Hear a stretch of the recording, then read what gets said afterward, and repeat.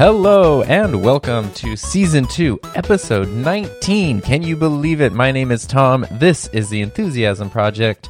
And today, I wanted to talk about something a little bit different-ish than what we've been talking about in the past, which is I'm going to talk about where I've gotten some inspiration over the past few weeks and months and videos. And the idea to do that actually is something I was inspired by another podcast. So I think this is going to be helpful. The reason that I really want to do this is because I started noticing, well, I guess a while ago, I tried to do something where in every video that I make, regardless of what the video is, I do something new, like something different or something that requires me to like learn a new skill or look at things a little differently or try something a little different. And that might not be immediately apparent to the viewer, but for me as the person making the video, it's always something where I have to think about it when I'm doing it. So, usually when I try to come up with an idea for a video, before it even gets written down in my notebook, I kind of just think I just sort of run through ideas and ways to approach them. And when I'm doing that in my mind and I'm running through the idea, I'm starting to visualize it. And hopefully there's at least one point in that process where something very visual pops out. Like usually it's like a camera shot or a camera move or an editing technique or just something to take the video from 10 to 11 and just make it one louder and one better. And that has been a fun challenge because even if I find myself, hitting a good stride or rhythm where my videos feel like there's a system and I know how to make them and I can be really efficient with it, I don't want to fall into that rut where it's like everything is just the same. And so far I don't feel like I've done that, but I've been actively trying to avoid it. And one way to avoid that is to try and do something new and novel with every video. And this is kind of something that I had personally started doing at work a few years ago, which was work can be pretty overwhelming at times, as I'm sure anybody with a job knows. And fortunately, I'm lucky to have a job that's interesting and fun, but it can still be exhausting and, overwhelming and all of those things. And what I noticed was usually every day, especially going into a really long day, I could look at it and be like, oh my God, I just woke up and it's 5 a.m. and I'm not even going to be home and able to relax until 5 p.m. or something on a really long day, or 6 p.m. or whatever. This day's going to be so long and I'm just kind of dreading it, which, could be true. But also within that day, there's usually something I could go where I'm like, okay, well, in third period, we're going to do this thing. Or, during my prep period, I need to work on this project and I'm really excited about that. And I noticed that there was pretty much always at least one thing I could be excited about every day. And that became really helpful. I have gotten up early most days of my life on planet Earth, and I still hate it, and I've never gotten used to it. So, that's painful, but when you get up and you're like, okay, I don't want to do this, but I know that I'm going to get to do blah, blah, blah, that does help, and it changes your approach and your attitude in a good way. And I kind of just pulled that into my videos where it's like, okay, I know the process for making a video. Luckily for me, that's just fun in general. But to avoid that rut, that creative rut, just thinking of okay, what's something I can do different in this one video from the others? And that has been, for me, really effective. So definitely recommend it. But also the problem with it is my video turnaround time is pretty quick, which is something that I like. I can usually make a video within a day, start filming the whole thing, edit it. Sometimes it'll take 2 or 3 days if I just don't have a lot of time or I want to spend a little more time on it. But that starts from the pressing record on the camera phase. The idea comes earlier usually, and sometimes a lot earlier. So I would say for any given video, on average, it takes about 5 to 7 days of my time from having the idea and planning it out and kind of breaking the idea down to filming, editing, and then all the uploading and getting it ready to, hit publish or whatever. Usually about 5 to 7 days. And the thing about that is I learn a lot in that process, and it's really fun, and I love learning more about the videos. But they go up, they get published, and then that whole experience of like learning something, it's in my brain and it's in my memory, but that's kind of it. Like, it just sort of feels in a way like it disappears. And so I wanted to dive into that a little bit today, because I think that there's a lot of stuff in there that's worth sharing and could be valuable to others. Not even necessarily, obviously valuable if you're someone who makes videos, because it's directly related. But even if you're not, I think it could be valuable just if you're somebody who does anything creative or anything where you're trying to make something or trying to put your own spin on it. The idea of where to get inspiration, where is that line between being inspired by and just straight up copying or like stealing an idea from somebody, and how do you walk those lines? How do you incorporate those things into your work? And I kind of wanted to dive into that today, because that has been such an important part for me in building my channel and making videos and trying to get better at what I do and all that. And part of the idea to talk about inspiration, part of the way that I even had this idea was I've been listening to a lot of MKBHD's podcast, which is called Waveform. Highly recommend it. It's super fun. The thing about him is he spends a lot of time on his channel talking about phones and mobile devices. I don't really care about phones and mobile devices. I'm just not interested in that stuff for the most part. Like, when I need a new phone, I get really interested in like, okay, I'm usually aware of like what the best phones are at the time when new ones are coming out. And I kind of know, usually like literally I'll know like a year in advance. Next year I'll need a new phone. So I'll pay attention to all the rumors and releases and whatever. And then I'll be ready to like get a new one. And then I get excited about the upgrade, but I usually keep my phones for like 3 years or more. It's not like an every year, couple times a year thing like some people. So I don't really care about phone tech videos. But on MKBHD's channel, he's just so good at what he does, and he's so captivating, and I love his perspective on things, and I love his approach, and I love his production quality, that I'll watch videos about stuff that I'm not even interested in, because it's so fascinating to me and it's so enjoyable to me. His podcast I am interested in, because they cover a little bit of everything. It does lean heavily into like news about like phone tech and mobile tech and stuff like that, which again, it's not something I would seek out on my own. But when I hear him talking about it and his perspective, I am really interested in it, and I want to know more because he's so good at framing it. But one thing they do in their podcast is talk about like the videos they have made since the last one. There's no specific release schedule. So sometimes it's one video, sometimes it's 3 videos, and they'll kind of go through, and usually it's like adding updates and talking about responses. So if it was a product review, they'll sort of talk about some of the things people have brought up, or maybe some things that have come to light since the video was published. But then they'll also dive into the production side of it and talk about what went into making that video. And I have found that totally fascinating. And it's really cool that to know that there's, this 9-minute video up on a YouTube channel.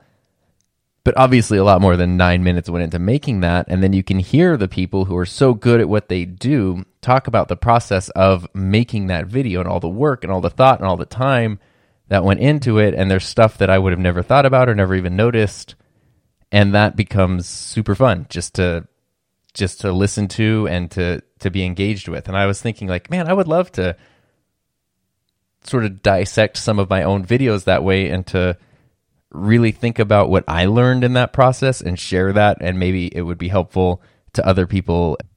So even though I am talking about videos in this audio podcast today, I will put links to all of the videos that I mention in the show notes right now, and I might talk about a couple videos that I'm working on that aren't out yet. So depending on when you're listening to this, they might be out or they might not, but they won't be out when this podcast is first released.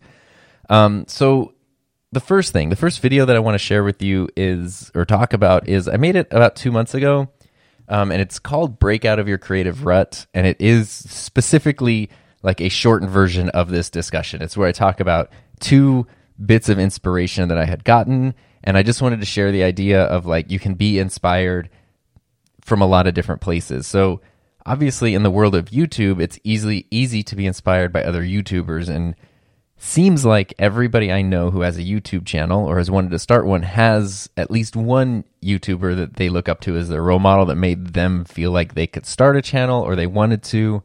And you can usually see some of that person's influence in that channel. So like for me, for example, Casey Neistat was a huge one because especially the time when I was starting my channel, I think anyone who started a channel like in 2017 probably has him as an inspiration to some degree at least. And you can see that popping up in a lot of different ways. It doesn't necessarily mean you have to copy the person exactly. And obviously we've seen people do that. When Peter McKinnon started doing slow motion cinematic, montage B-roll sequences, everybody was doing that. And it kind of, you can get tired of it when people start duplicating things too much. But at the same time, it's just like with music, you have a favorite band, and then you learn more about that band, and you realize, oh, they were inspired by these artists and these bands. Then you go listen to those. You can kind of hear some of those influences, and all of those different influences coming together are what led to the. And I know that for me, what that came down to was the idea that it was okay to be imperfect in your videos, which was huge, and I really needed that. Like I needed. Yeah, and Casey has a good way, I think we've probably talked about this in past episodes, but he has a great way of, I don't want to say feigning imperfection, but he has a lot of experience, a lot of filmmaking and video production and all that experience in the background.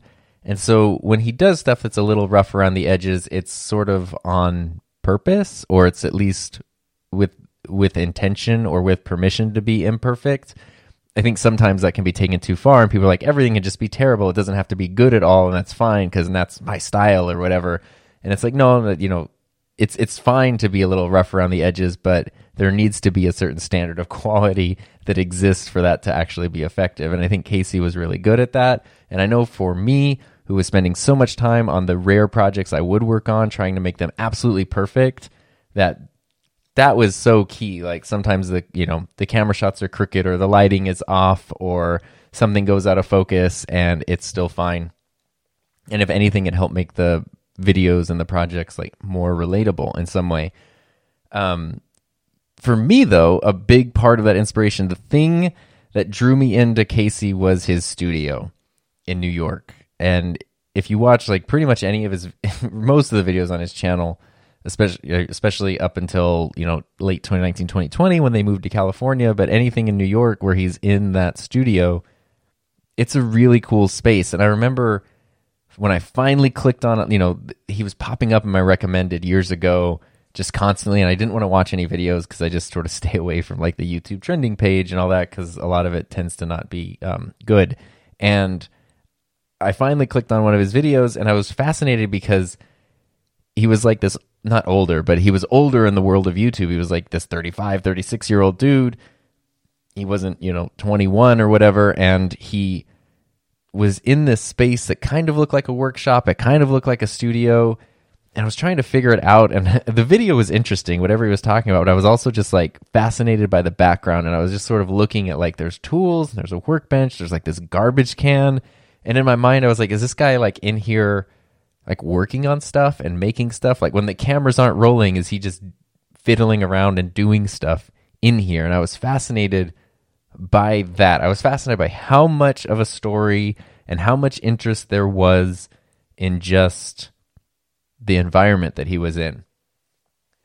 And so that was a huge inspiration for me when I wanted to start my channel. I had my room, which is now where I film pretty much all my videos, but that was just my like music room / office. And I was like, this is a cool space. Like there's stuff in the background that I don't have to talk about the drums in my video ever. But if the drums are in the background, it's something you can see and it's something visual and it's something that's a little different. There's art on the wall. There's the colors of the wall. Like there's just sort of this environment that I can be talking about whatever, but there's a personality and a feel that kind of comes into play that hopefully it's a little more authentic because it's not a built set, and it's not as simple as just a solid color background or anything. Not that there's anything wrong with that, but it's something that's a little more unique and it is a little authentic. Like I play those drums. I put those artworks on the wall that each one has a story of why they're there. I use the 3D printers in the background. Like everything actually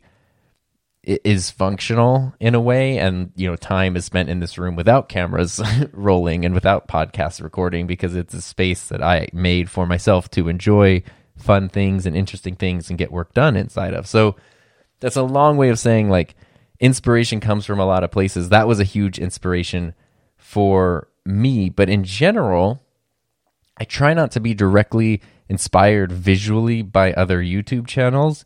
I watch a ton of YouTube. It's my favorite. But I don't want to see something that somebody else is doing directly and go like, that's exactly how I need to do it. I need to rearrange my set this way. I need to redo my lighting this way. I need to, have an intro that looks like this, or a logo that looks like that, or whatever, because it's already been done by other people, and I want to do my own version of it. Sometimes even when I make videos, I might think like, okay, I'm going to make this microphone comparison video. My impulse might be to go search for mic comparison videos and see how people are doing that effectively. Like, how do you give it a fair chance? How do you label things for the viewer so that it's clear? What kind of tests do you do? All that sort of stuff.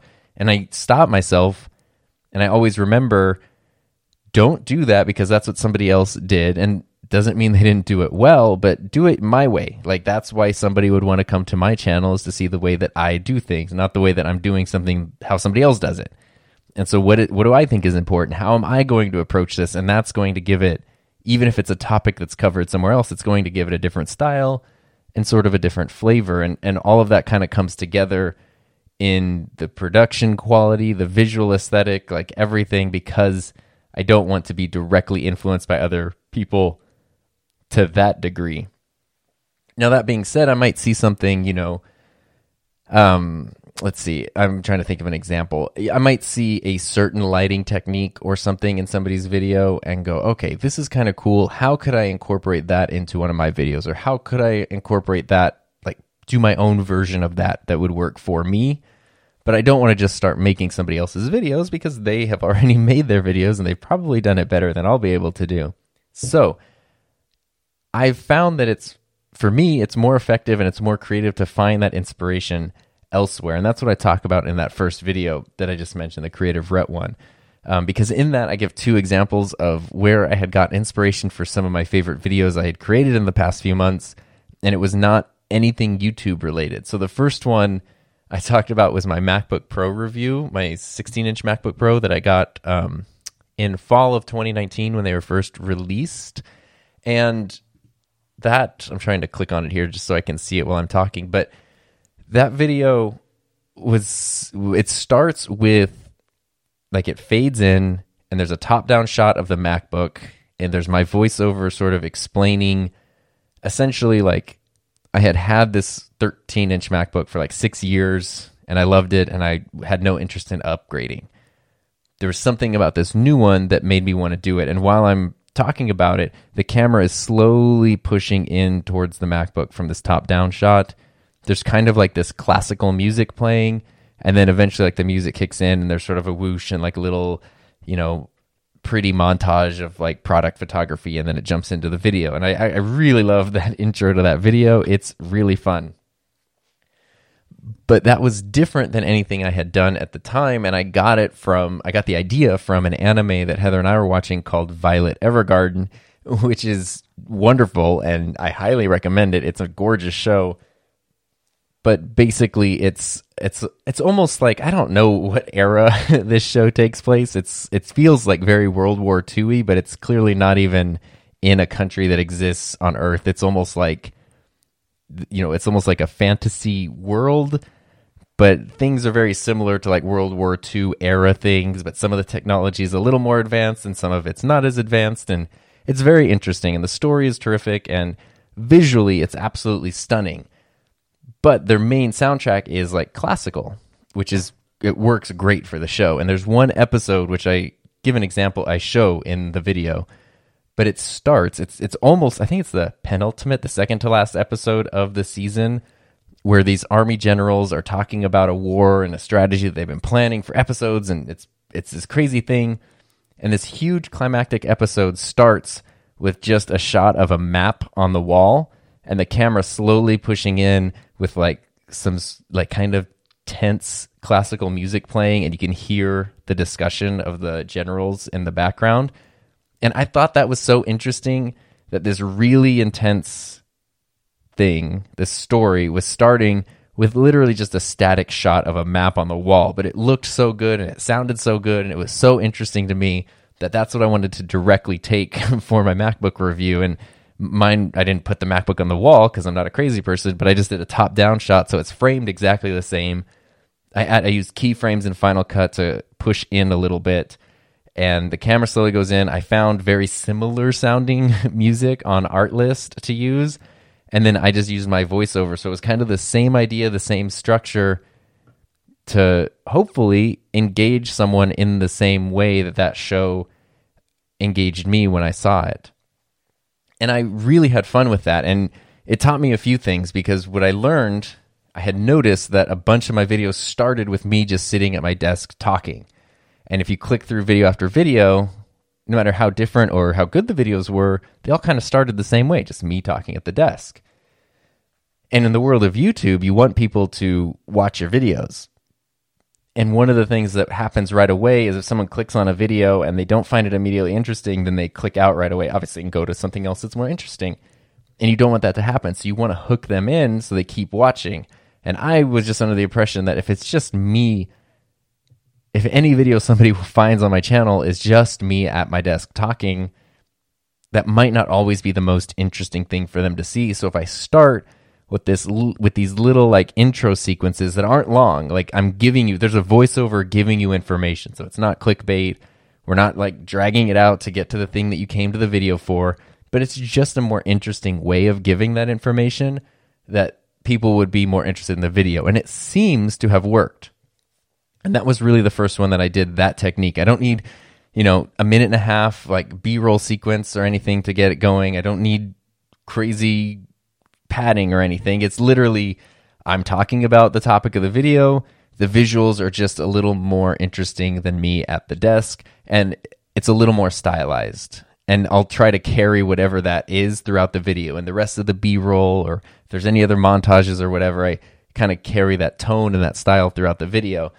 And I've been doing that a lot since this one MacBook Pro review, and I also have been using a lot more classical music in my videos because it turns out that it just fit really well, and I liked the way that it looked. I liked the vibe that it gave. I've been using a lot of like keyframe camera movement animations to sort of add some subtle movements to my camera shots. I've been using a lot more voiceovers, all because of that one video where I did it in that way for the first time.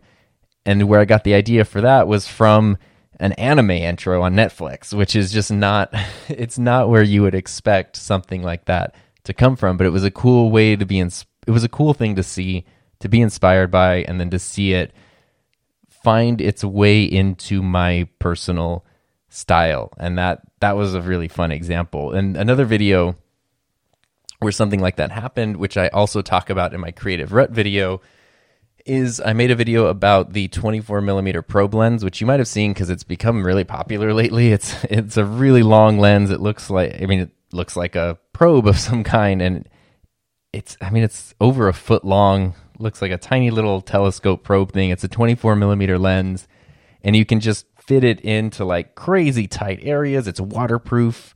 At least the end of it is waterproof. It has a built-in light on it, so you can do all this really cool stuff. For someone like me who does a lot of product photography, it's a really cool lens because it lets you take these things which are small and make them look massive. If like I'm using the Rodecaster Pro to record this, and it has little switchers or faders on it for each channel, you can put the probe lens like right next to a fader or even between two faders, and it's like it's almost like Honey, I Shrunk the Kids, where like you're really small and everything just seems so massive around you. It's really cool. I couldn't afford that lens or justify paying full price for it because it's so specialized, but I did rent it, and it was so much fun, and I made a video about it while I rented it. And to start that video, what I wanted to do was I kind of wanted to show the setup. I was taking the same idea of I'm going to start the video with a little montage and a voiceover, but in that I wanted to show, here's what it looks like when this crazy lens is attached to the camera and how I'm moving it around an object, and then here's what the result of that is. So here's, a shot of something being filmed, and here's the thing that was filmed. I kind of go back and forth. I couldn't really think of an interesting way to do that. And then we had visited my family, and Heather and I don't have cable, so we're like never see commercials really. But my family does, and we always end up watching a lot of TV when we visit them. And there was this one commercial that just kept playing over and over and over again for FX, the TV channel, was putting a lot of their shows on Hulu. So it was FX on Hulu.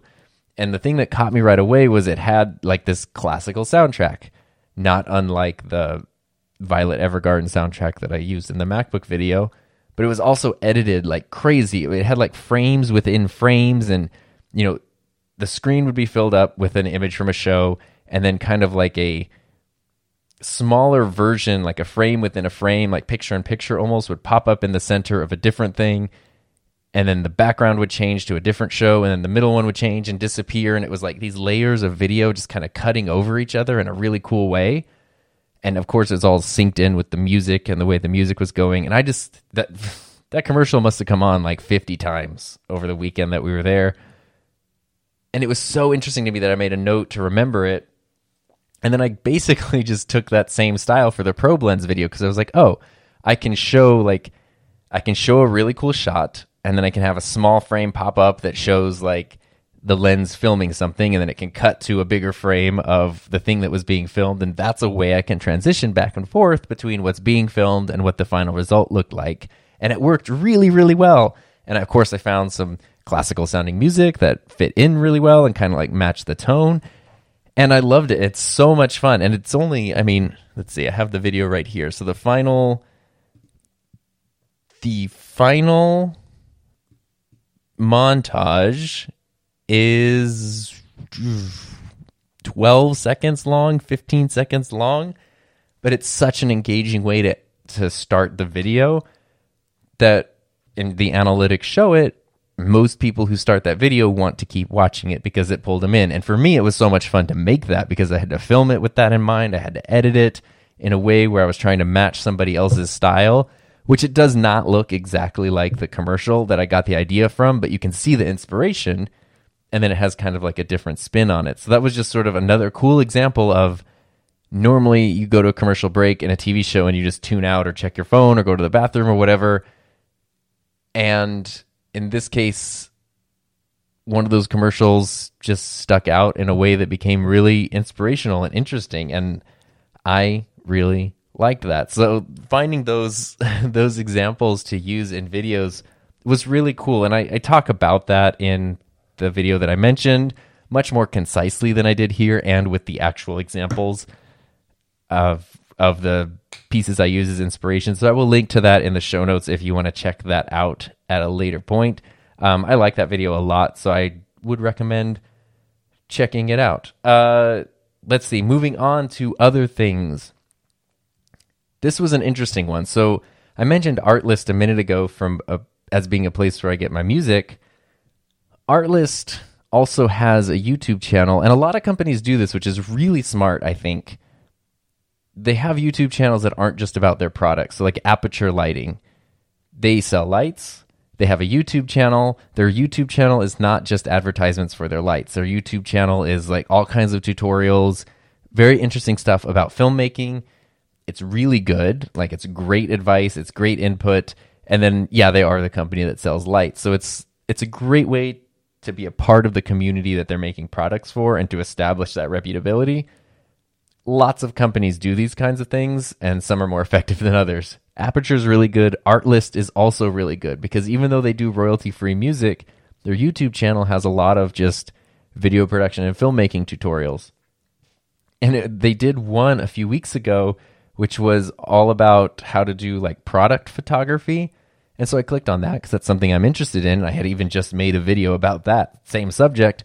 But their way of doing it was they were using a lot of glass reflective surfaces, which is something I had started to use in my videos a while ago. I just had like this black glass monitor stand that I got for like $15 from Monoprice.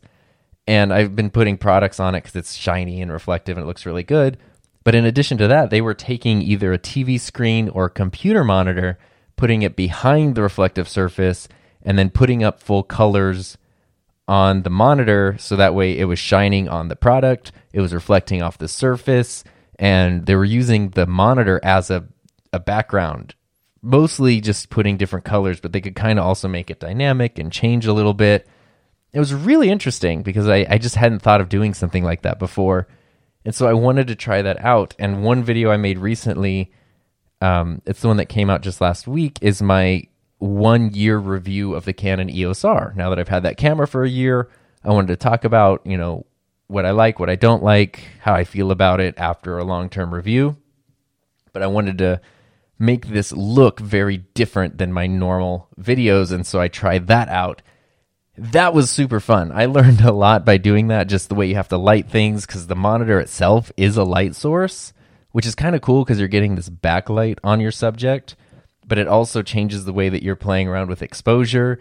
It also changes the way that you're framing your shots because you don't want to see the edges of a computer monitor or anything. So I actually had to switch out lenses. Normally I use a really wide, like 24 millimeter lens, and I switched over to my 24 to 105 and zoomed in all the way. So I was using more of a like telephoto focal length to just sort of keep the background compressed but blurry, and then also not show the edges of the display. And then, of course, I was using the slider and moving around a little bit.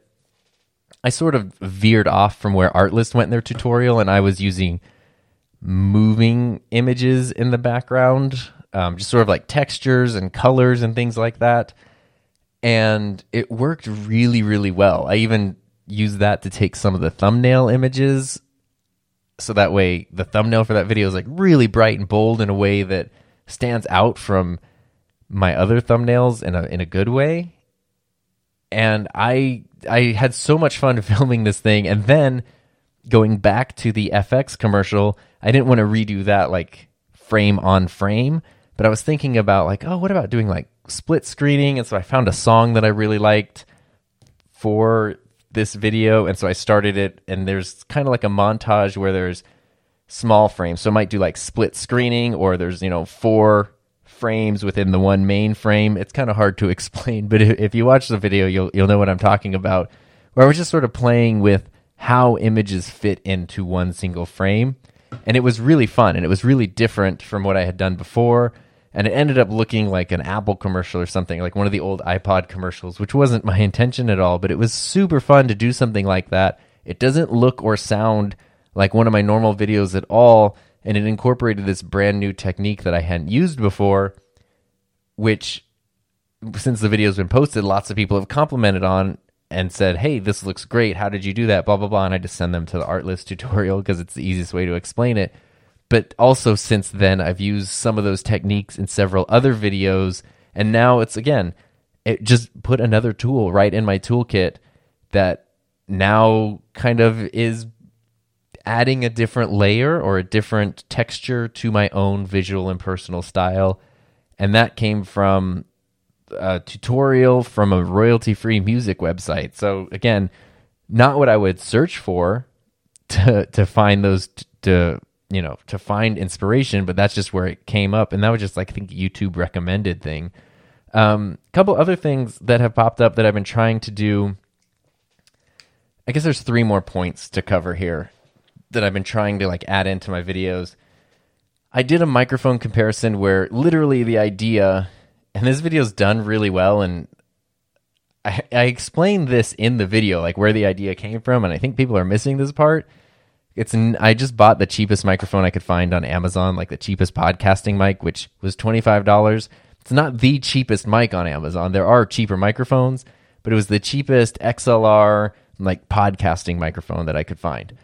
And literally it was just one night in bed, I was like browsing on my iPad, and I just thought, hey, this would be kind of interesting. Like, what can you get for a cheap microphone? And I found one, and I was like, oh, what if I just bought this and just tried it out in a video?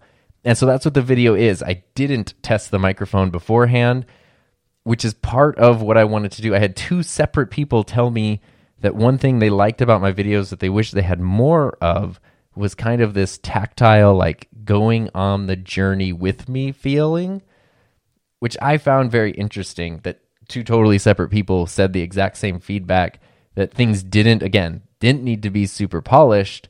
They kind of wanted to like go on the journey, and they didn't even care what the thing was, almost like I talked about with MKBHD and me not caring about phones. They might not care about microphones, but the way that I'm approaching the topic is interesting and entertaining and informative. And so I kind of kept that in mind. I was like, okay, that's what we'll do right here. I'm going to do this video where literally like I open the microphone and unbox it in the video. I plug it in and listen to it for the first time on camera. I adjust it to try to get the settings sounding good or as good as possible on camera. And I sort of, with the audience, go through that process of curiosity, of kind of disappointment because it really doesn't sound good right away. And then a little bit of like, oh, okay, as it sounds better and better, working with equalization and just discovering like the differences between a $25 product or $100 or $400 microphone, and where you just what the differences are, I guess I should say, for lack of a better term. And so being very tactile, and that's something I've been trying to incorporate more into videos, is rather than trying to present something as being super polished to someone who watches it, letting it be polished in terms of being high quality, but also letting them come on the journey of like, let's check this thing out together, or let's figure this out together, or, let me show you something I'm excited about, but I don't really know the best way to show it to you, so I'm going to figure that out. Just kind of that, like, it just sort of feels, it's more fun for me to make. It feels a little more natural, and I think the videos are a little more engaging. So it's not like a direct inspiration from anything specifically, but it is something that came from feedback from two separate people who I am friends with and trust and value their opinions highly, but also they have totally different perspectives. And so hearing them give that feedback was interesting to me. And it's something I've done in a few videos that are out, and something I've been doing in videos that aren't quite out yet, and will continue to do in videos. So it might be something you notice as time goes on, just like adding in terrible jokes. And this is something sort of a little different, but adding in that personality, like, again, a lot of the information I cover on my channel is stuff that people can get elsewhere. And I think a lot of people who want to make stuff for YouTube or create their own content or whatever have that problem. They're like, well, I want to talk about this, or I want to do this, but there's so many people that do it already, or there's already this, that, and the other. And it always comes back to, that is true. You're probably, no matter what you're doing, you're probably never going to have a totally original idea that no one's ever done before. But you will have a different take on it. You will have a different perspective. You'll have a different approach to it. And that might be all that it takes. And sometimes, I mean, think back to school. Like, I think of like middle school or high school when you have, 6 or 7 different teachers. And sometimes there's great teachers and sometimes there's bad teachers, but also sometimes there's just teachers or even other students or whatever where you just didn't get along. And it's not that you were like fighting or arguing all the time, but it was just something about their approach, something, whatever. You guys just weren't on the same wavelength, and it just wasn't effective. And then you would go to a different classroom with a different teacher, different environment, and it'd be totally different, a different outcome and a different experience. And I think that's kind of the same thing. You might be talking about something that other people are also talking about, but you're doing it in a way that's different, and that's going to connect uniquely with a specific audience in a way that other people aren't. And other people are going to connect uniquely in a way that you are not as well. And that's kind of what makes all of this stuff work and makes it interesting. And that's why there's always room for more people in the conversation. And a niche isn't necessarily full or saturated because there's always room for new perspective. And so for me, what that meant was, what are some of the things, we've kind of talked about some of the things that I try to do a little differently from other people. And that could even be just as simple as, I use a lot of high key lighting and bright colors. A lot of other people in my niche, a la white guys talking about camera tech, use a lot of very dark, moody lighting. And so just right there is a visual difference. It's a different feel.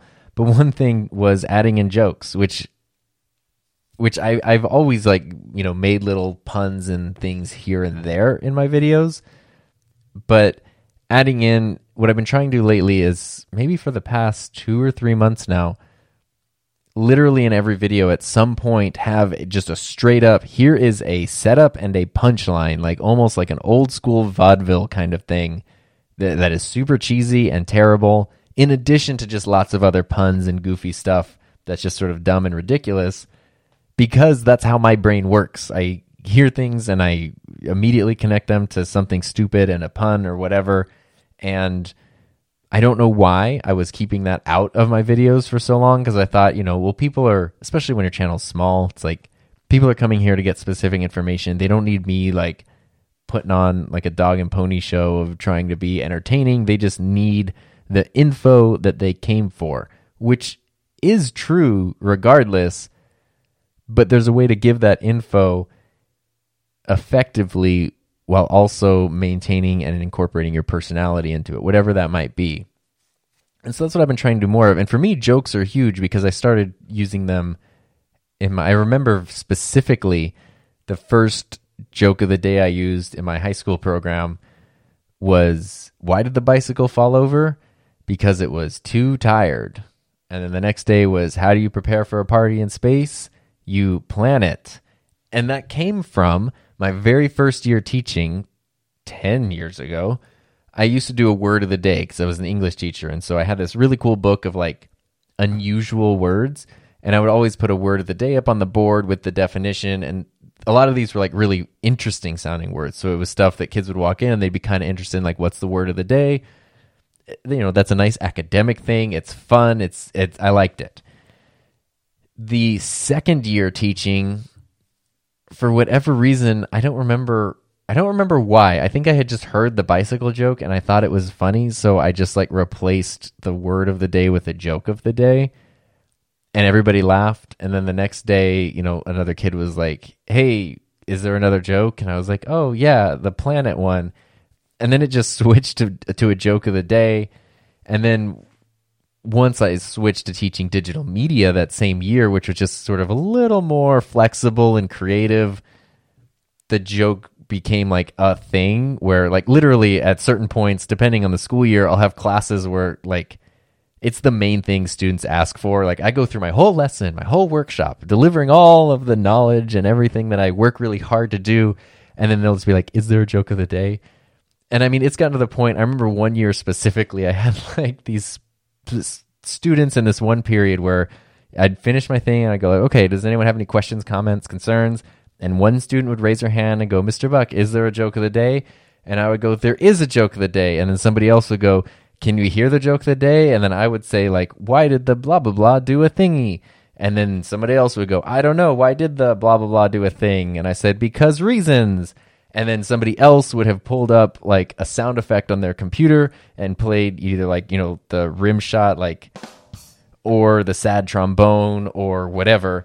And it was like this whole little production that would happen all the time, which we eventually, after like 100 days of doing that, just got used to. But then every once in a while, someone would be visiting, like a principal or an administrator from another school or something, or a teacher, and they'd be in there, and this whole little show would happen that was sort of off the cuff, but also seemed oddly choreographed, and they would always be so confused by it, and it was just really funny.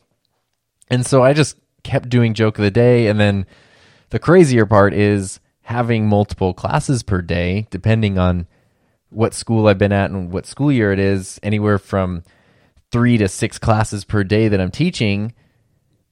And teaching in an elective program, sometimes I have students in more than one class. So when I was teaching just, 5 periods of sophomore English, every period was different. I could just tell the same joke in every period. It's not the case so much when you have some of the same overlap. And sometimes I might just tell the same joke in different periods, and kids kind of like seeing the reaction in other classes. But also, I sort of like going that extra mile and then having a different joke for every class period, which if you think of 3 to 6 classes a day times 182 days, That's a lot of jokes. And then you have some of those kids for 4 years and, they will get upset in their junior year if you tell a joke that they heard in their freshman year. So you got to like keep it fresh and different. And I'm trying to come up with my own jokes and all this kind of stuff. And now it's to a point where the joke of the day takes a stupid amount of time, like in my planning and preparation of like trying to find a good one that's obviously appropriate and actually kind of interesting or funny or whatever. Anyway, the reason that I still do that is because it has been such a huge relationship builder with students. And sometimes it can feel bad when I work really hard on a lesson or whatever, and the students seem to only care about the joke.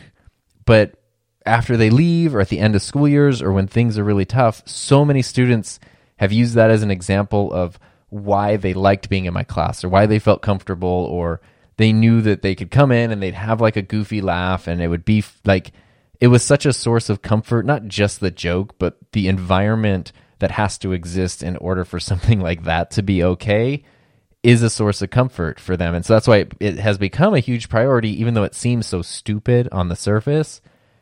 And then I just thought, why am I not doing that in my YouTube videos? And so when the whole quarantine thing started and it was like any amount of positivity and happiness is welcome in the world, I just wanted to start adding in jokes to my videos. And I don't know why I didn't do that earlier, because it was so successful in school and building relationships and, engaging people. And the same thing has now happened on the YouTube channel where I do these dumb jokes and there are people every video who will critique the joke and give me a score like this week is 2 out of 10, this week is 1 out of 10, because obviously it's never like it has to be a low score because the jokes are terrible. And I try to do original jokes in my videos that are relevant to the thing. So I don't just do the like bicycle joke, but I try to go, I think I was talking about, one of my camera videos, the joke was, why did the Panasonic GH5 get diagnosed with ADHD? The answer is because it had trouble focusing. Like, I try to actually make them relevant to the topic we're talking about, which can be tricky and, again, time consuming. Now I'm spending 20 or 30 minutes just developing a really dumb joke for a video, which is silly, but again, it builds something in terms of community. It gives something for people to look forward to, and it seems like it's only been positive, as goofy as it is. And I don't necessarily put the jokes in the same spot in each video either.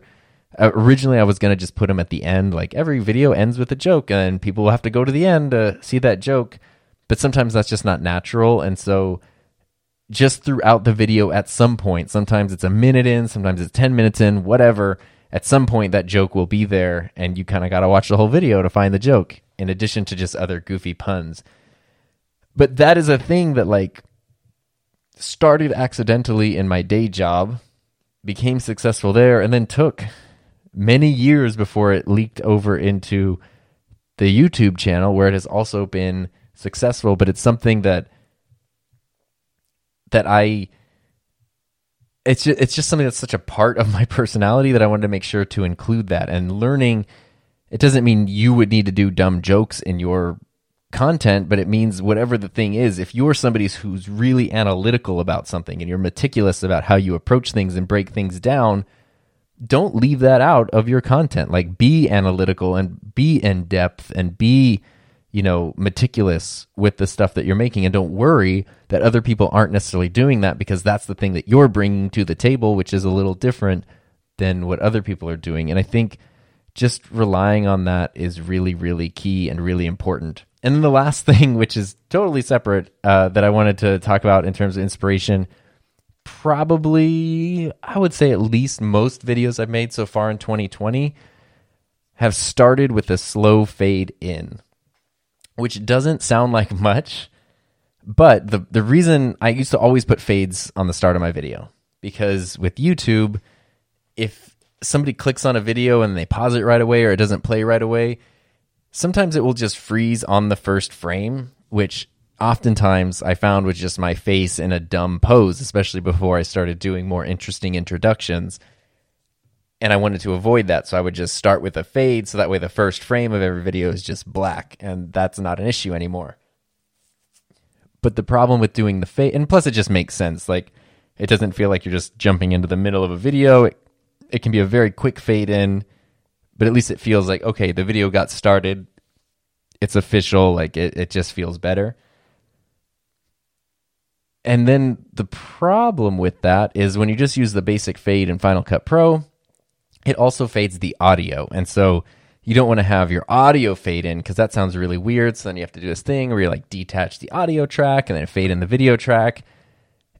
Anyway, I've been watching all of Better Call Saul. Well, I've been watching it since it started. And so the 5th season, I think it was the 5th season, just ended a few weeks ago.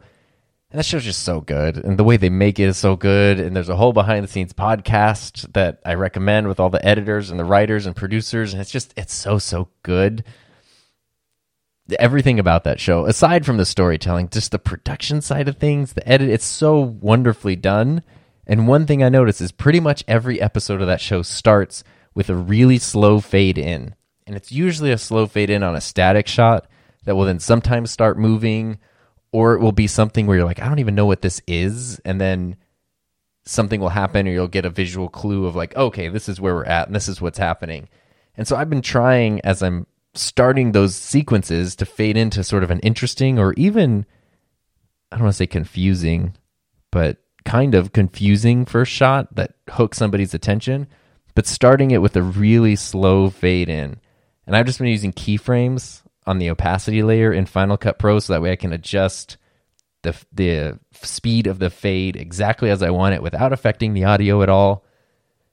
And it really kind of changes. It's crazy how something that simple can just change the feel of a video, but I love it so much. And it just feels like it's just an extra little bit of like craftsmanship, for lack of a better word, that it just makes the video feel so much better. And it's just a simple fade in, and the idea just came from Better Call Saul, where every episode is just kind of that slow fade in, and you're kind of wondering what's happening now. Where are we? What's going on?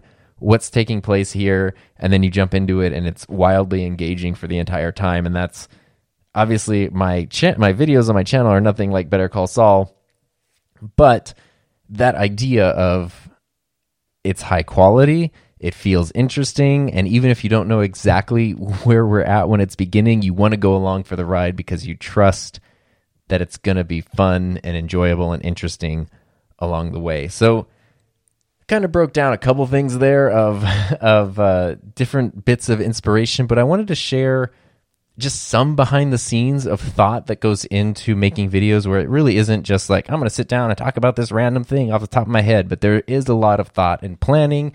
And there is a lot of, I think it's very important to push yourself to constantly get better at things, especially if you've been doing them for a while, and to try new things regularly. And these are just some examples that have been fun for me. And I like these examples because they're not, telling a joke of the day that I started in my English class 8 or 9 years ago. Seeing the intro to an anime, watching how a show fades into an episode. Those aren't immediate things that are going to make you think, yes, that's obviously what's going to be in a YouTube video about cameras and microphones and stuff.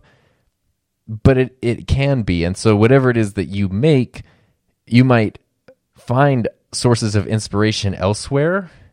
And just because it's not directly related to the thing that you're doing doesn't mean you can't borrow that inspiration or be influenced by it, or let it spark some bit of creativity in your own mind to do something that is a little bit different from what you normally do.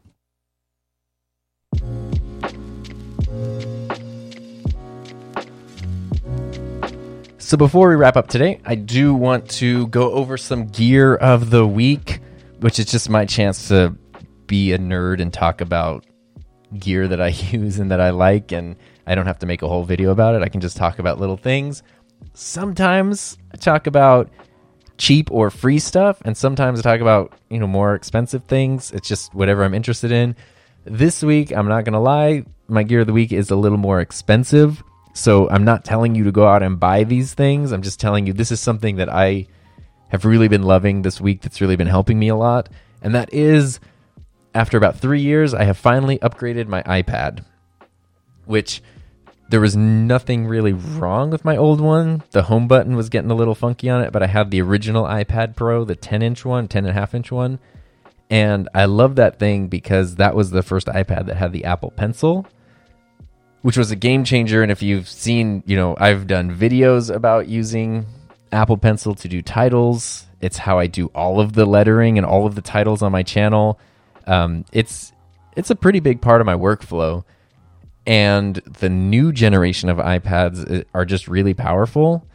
And I've also been using my iPad so much lately that, as spoiled as it sounds, this 10.5 inch screen was just a little bit too small. It's really about the size of half a piece of paper, and kind of when you get down to it, whereas the 12.9 inch one is almost like just a normal sheet of paper, like the surface area that you can write on. And so that was a big deal to me, to be able to just have more space to write, to be able to do more multitasking on screen, and just to have the newer version of the Apple Pencil, which is really cool. And like, a lot of people give crap to the Apple Pencil because they go like, oh, it's $100 for a stylus, which it's not, because a stylus is just a thing to let you like interact with the screen, whereas the Apple Pencil has all the pressure sensitivity, it has gestures, it has all that stuff. The reason that's a big deal, if you do any kind of design work or anything where you use a Wacom tablet or a pen or whatever, those things are expensive. Like if you want to get a Wacom Cintiq, which is it's like their display that you can draw on, kind of like an iPad. The cheapest one I think is about $800. And it's about 12 or 13 inches. And then if you get a bigger one that's like 17 inches or 20 inches or whatever, that goes up to like $1,800, $2,000. And those don't have any software built into them. So you have to connect it to your computer so that we can actually engage with software. You also have to then hook it up, with cables to your computer. You have to plug it into the wall. They're really cool. They're kind of a pain to set up. The iPad is all in one. It's wireless. The Apple Pencil brings in pretty much all of that functionality to it. When you look at that price, even though like $1,000 for a 12.9 inch iPad is a ton of money, it's kind of worth it if you think of, $800 or $900 for just a 12-inch display in the Wacom tablet world.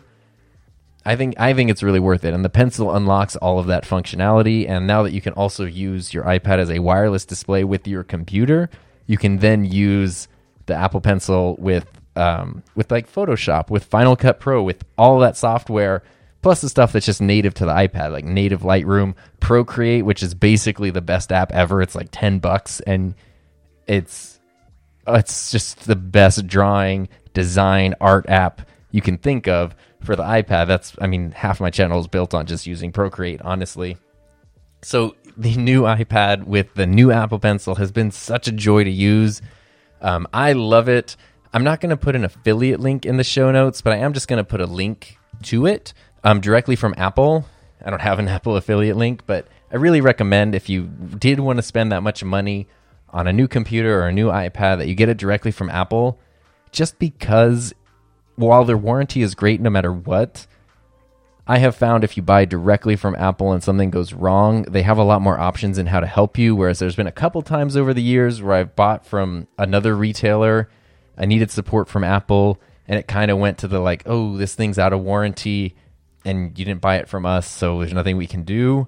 Whereas with Apple, if I buy it from them, even if it's out of warranty, I found them to be a bit more flexible about being able to get a repair or an exchange or whatever. When you're spending that much money, having that support is really important. Of course, like Apple Care and stuff is good too. So I recommend, it's such a great tool, getting the iPad, getting the Apple Pencil.